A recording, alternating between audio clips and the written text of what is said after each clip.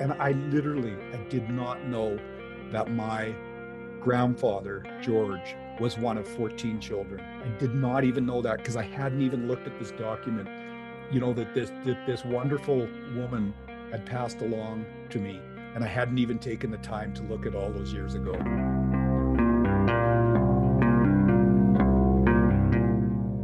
You're listening to Unsettled, Journeys in Truth and Conciliation, a podcast of ideas, solutions, and respectful conversations. I'm Jessica Vandenberghe, and my co-host is George Lee.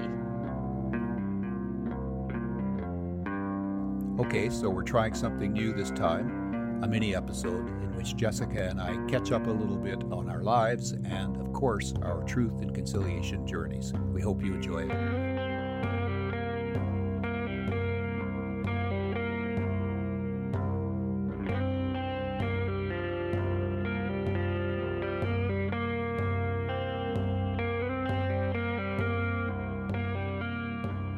It is always a great honor, George, to be asked to acknowledge the land we stand on and the peoples of this land.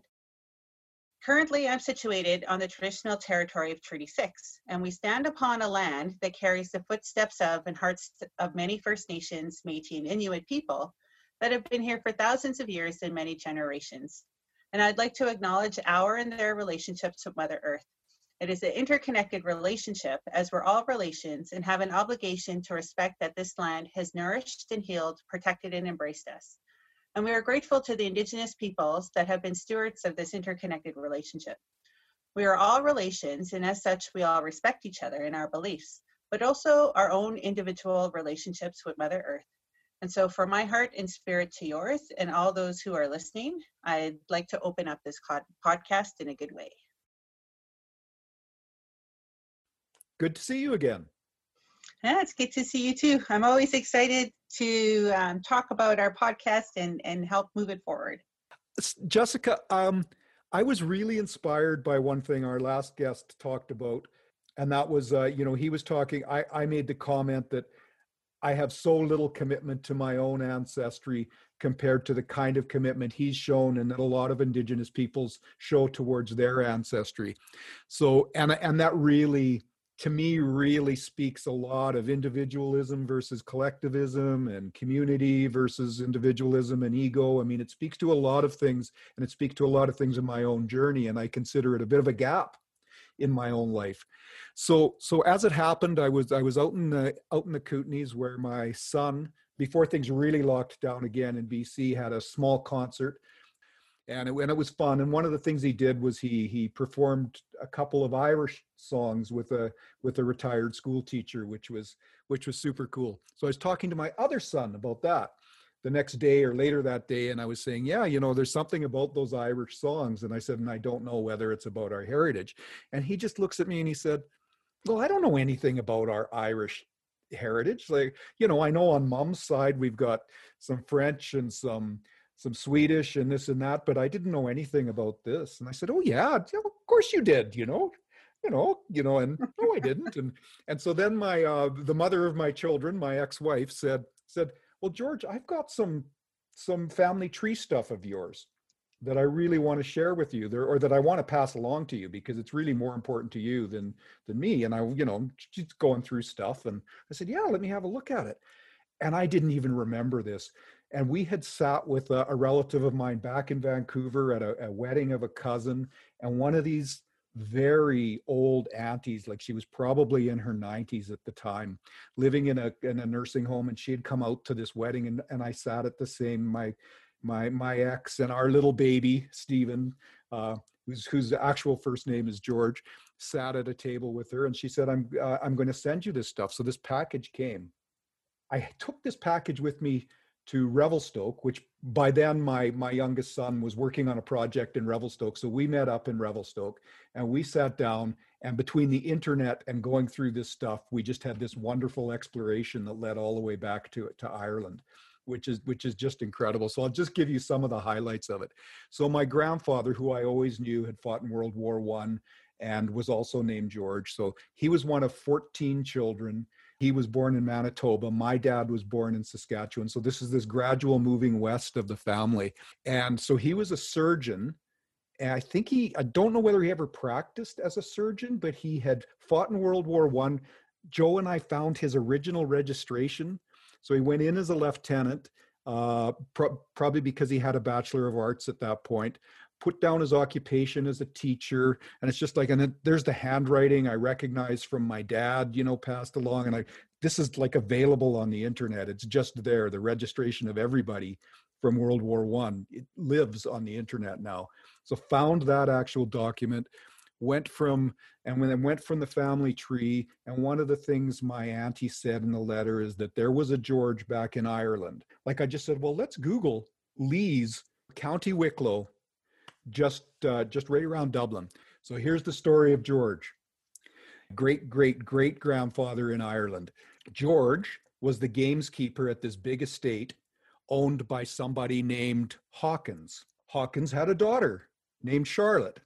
So this is the classic tale, eh? Here's the hired guy, and this is in the 1700s. He was born in 1776 or something, so early 1800s. So George and Charlotte get married. The estate owner isn't too wild about that, apparently, or so the scuttlebutt goes. And then George and Charlotte move to Dublin and have 9 children, one of whom is Robert. Then right around 1840, so this is right before the potato famine, but there were economic situations there. I mean, there were a lot of reasons to leave. Lock, stock, and barrel, they all moved. Some of them married. I don't know whether there were any kids. So George and Robert being my great-great-grandfather, moved to Ontario. And then they basically spread west. Some people stayed in Ontario and they basically spread west, eventually with my grandfather, whose father would have been another one of the Georges, was probably a farmer. I think George was a farmer. And then there was this George. So then he's this, I don't know, like he must have been super smart, because he gets back from the war, where he was in a machine gun regiment, gets back from the war. My son Joe's a bit of a war buff, so he wants to find out which battles and everything. Gets back to Canada, goes off and studies in both Edinburgh and Vienna, which are real centers for surgery. So studies there and comes back, and I don't know whether he was ever actually a surgeon. I've got to find that out, but I think he just did a general practice. And my dad was born in Saskatchewan, and then along it went from there. So anyway, it was fascinating, and it was so fun to do that exploratory work with my son and the internet, with my youngest son Joe. And I did not know that my grandfather George was one of 14 children. I did not even know that, because I hadn't even looked at this document, that this wonderful woman had passed along to me, and I hadn't even taken the time to look at all those years ago. So that's my little Ancestry, George's journey story for today. That's a great story. And I'm glad you're taking the time to find your roots and find your 7 generations back, as it, so to speak, for you. That's wonderful. Yeah, it does make me think, though, and kind of the bit of the update from my end too kind of relates to it, is that as an adopted person, like, I'm glad you have places that you can find that information, but for me it's still an unknown, right? I don't know where to find that information, and it's a little bit harder because I know in the end of that story I was chosen to not be part of that family. So it's mixed feelings about it, right? Yeah. Yeah, and it kind of relates to, so I had, since the last time we spoke, actually, my birth sister reached out because she's working for the band office in the north. And as you know, I've met my birth family, but I'm walking slowly with that relationship, just to process everything, and for that reason. And I don't know if I shared with you either, but the family let me know as well that my birth father passed away. Did I tell you that? I don't remember. You did mention that, yes. Yeah. Yes. Yeah. So that's been on my mind a little bit as well. But my birth sister reached out because she found me in the band registry under my original name that I was born with. And she asked, "Oh, when's your birthday?" And so I told her what it was, but the date on the record in the band registry is not the date of my birthday. So it's the name I was born under, but a different birthday. And so then it makes me think, well, maybe I don't actually know when my birthday is. And I'm like, have I been celebrating the wrong day for all my Oh, life? that's I'm like, fascinating. yeah, it's just interesting to think back on that. And then to think for the Indigenous people's journeys, like you're expected to have the paperwork and the documentation. Like you can go back and trace your ancestries through stories and things like that, but the government isn't demanding those documents. But for Indigenous people, we also trace it back, but then we also have to show documentation. Which gets harder as you go back, especially during the war and people moving around and all that, when we know documentation wasn't as easy back then as it is now. Not that it's easy now, but The oral history of so many Indigenous families as well, and that being interrupted through assimilation and forced assimilation, must have just been kind of this line gets drawn in your personal history that it must be really hard to get to the other side of. yeah, and it's very different. And then for my adopted family, I know my mom, one of my mom's relatives in Germany, traced back the family history. And so when she passed away, Dad gave it to me for safekeeping, but it's written in German, so I can't even understand what it says. But apparently, I have the documents of some of our ancestry for my adopted family. So that is also an unknown, just because of the language Yeah, barrier. have fun typing that into Google Translate. That's all Yeah, I've got to say. so the ancestry piece is always an interesting one, but I think it is worthwhile for people to know where they have come from. Yeah, yeah. That's interesting. Well, thanks for sharing and responding in that way. I guess I was so excited about my own enthusiasm about this that I hadn't really actually thought the full implications of your journey of ancestry must be a lot more difficult than mine is, because I was just blown away by mine, that it was there. It was just, But no, that's the reason. But that's the reason for this podcast, right? Is yes, to yeah, that's great.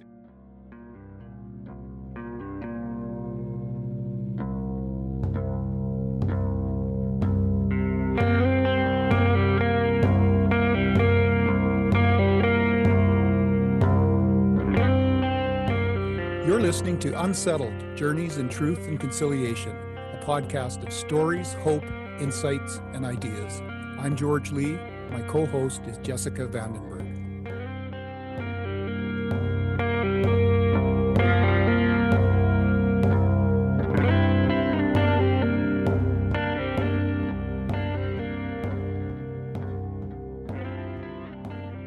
Anything else happened in your life since the last time we've spoken?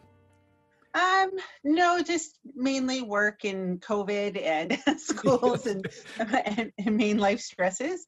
But I am super excited that we have a logo. That is an exciting thing for the podcast. Yeah, we do have this logo, and we designed it with a settler and an Indigenous person, and we're able to come up with our logo, so which allowed us to list on Apple and other places. So it's really cool to be able to search in Spotify, and there we are. it is. It's just amazing. It makes it feel so official. Yes, yeah, doesn't it? Yeah. It does, and it's the same. We had the fortune of Nicole to reach out from Superstar Magazine as well, and that they Superstar X magazine. And so how was that for you? That was exciting. I mean, it's exciting when someone finds what you're doing interesting enough to want to tell the world about it. Because I know the podcast is interesting to you and I for sure, but to find other people that are just such wonderful allies for us is just amazing. Yeah. And she's fairly new too. Her publication is fairly new as well. So I can kind of envision us kind of growing in tandem and keeping track of each other's stories in media as we move along. So when I worked previously for Urban Systems as an Indigenous community consultant, one of the partnerships we're exploring was with the Engineering Change Lab.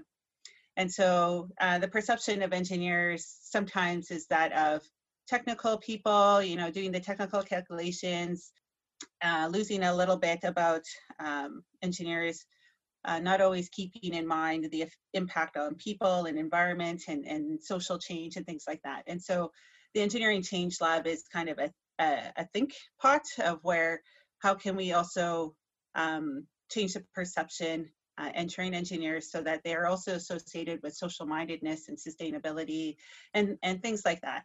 And so Engineering Change Lab was hosting a conference at Trent University in Peterborough, Ontario.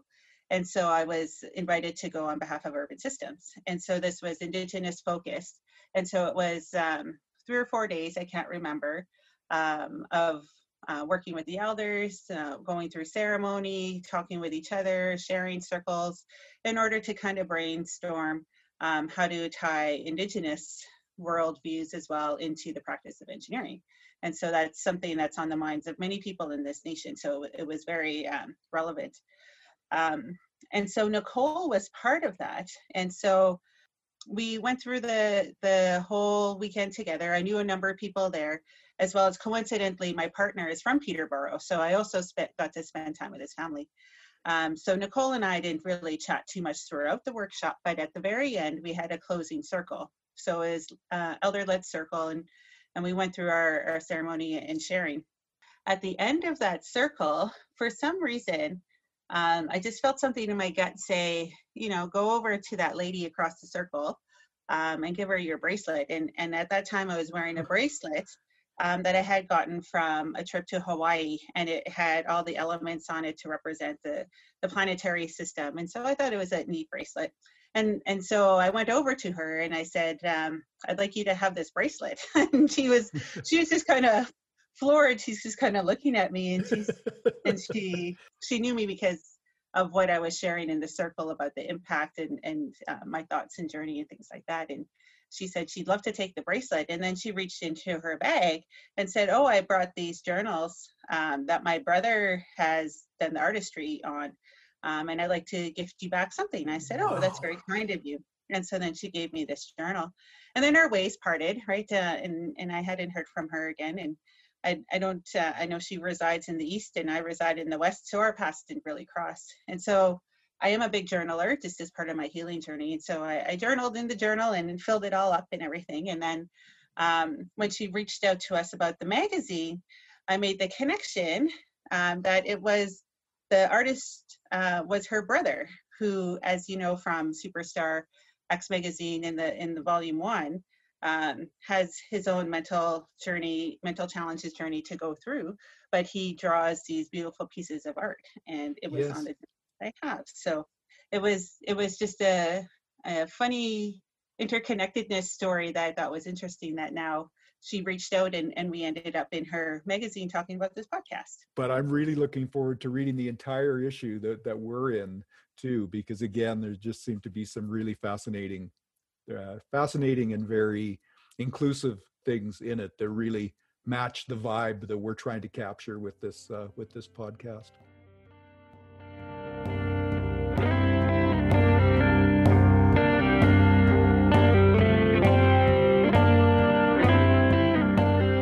You're listening to Unsettled, Journeys in Truth and Conciliation, a podcast dedicated to breaking down barriers, undermining stereotypes, and fighting racism.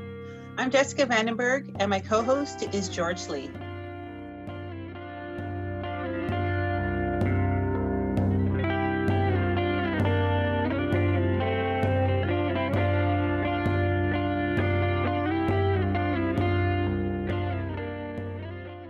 I think I might have told you this I think I did tell you this in a text, but one friend just has actually, from the library, she's ordered 4 books based on Matt's interview.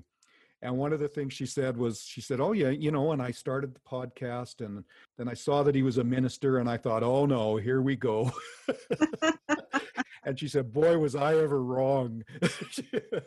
She said she was just so blown away by Matthew, and there is so much within that interview, and I know it's quite long, and I hope more people listen to that one because he's just as we've said before, just a fascinating person with just all kinds of perspective on all kinds of different things, and it was just just, each time I dig through it, because I am going to put together some notes for Facebook, and it comes down to, like, I don't know whether you call them citations or annotations or course notes, but there's just so much richness in everything he says, that might be like 2 or 3 sentences he says in the podcast. You can dig down into what he's talking about, and it's a whole other world of information that has bubbled to the surface during the interview he had with us. So that was really fascinating for me. It's very true. And I received some feedback too, from another former colleague from APEGA. Do you remember Wati? Yes. Yeah. So she sent me a note, and I'm just going to read it to you, what she wrote to me. So she said, "Hi, Jessica. I've always looked up to you, and I'm so excited about the podcast that you're co-hosting with George. As an immigrant who is also a marginalized Native minority in Singapore, I resonate so much with the struggles and aspirations of Indigenous peoples in Canada. I have done my fair share in conciliation work, from helping to organize a TRC reading group, taking part in a blanket exercise, etc. As an immigrant to this land, my view on conciliation is that of learning, service, and inclusion. I remarried recently, and at our wedding, I thought it wasn't enough to make a treaty acknowledgement, so I invited my Blackfoot friend to open the ceremony with drumming, and she sang the warrior song for us. And that is my vision for conciliation." Is that ever beautiful?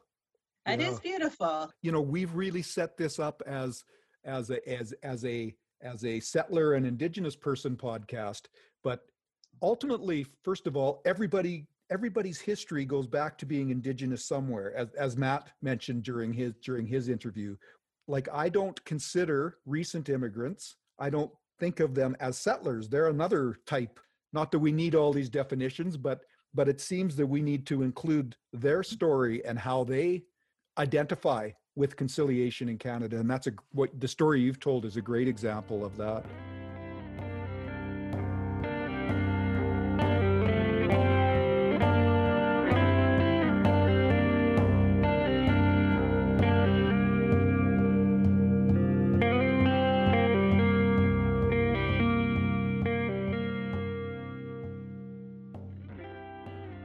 Unsettled, Journeys in Truth and Conciliation is a production of Features West Studios in Edmonton, Alberta.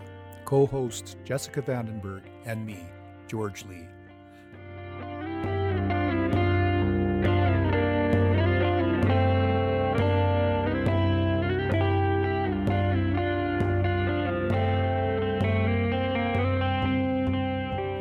Music by Kevin John, a member of the Cayucot-Checklisut First Nation on Vancouver Island. Logo conceived and designed by Corrine Riedel and Sandy Brown Van Dam. We're available now through Apple, Spotify, and other major podcatchers. Another popular way to listen to us is through our SoundCloud account, Unsettled Journeys. Cap U, Cap J, no space.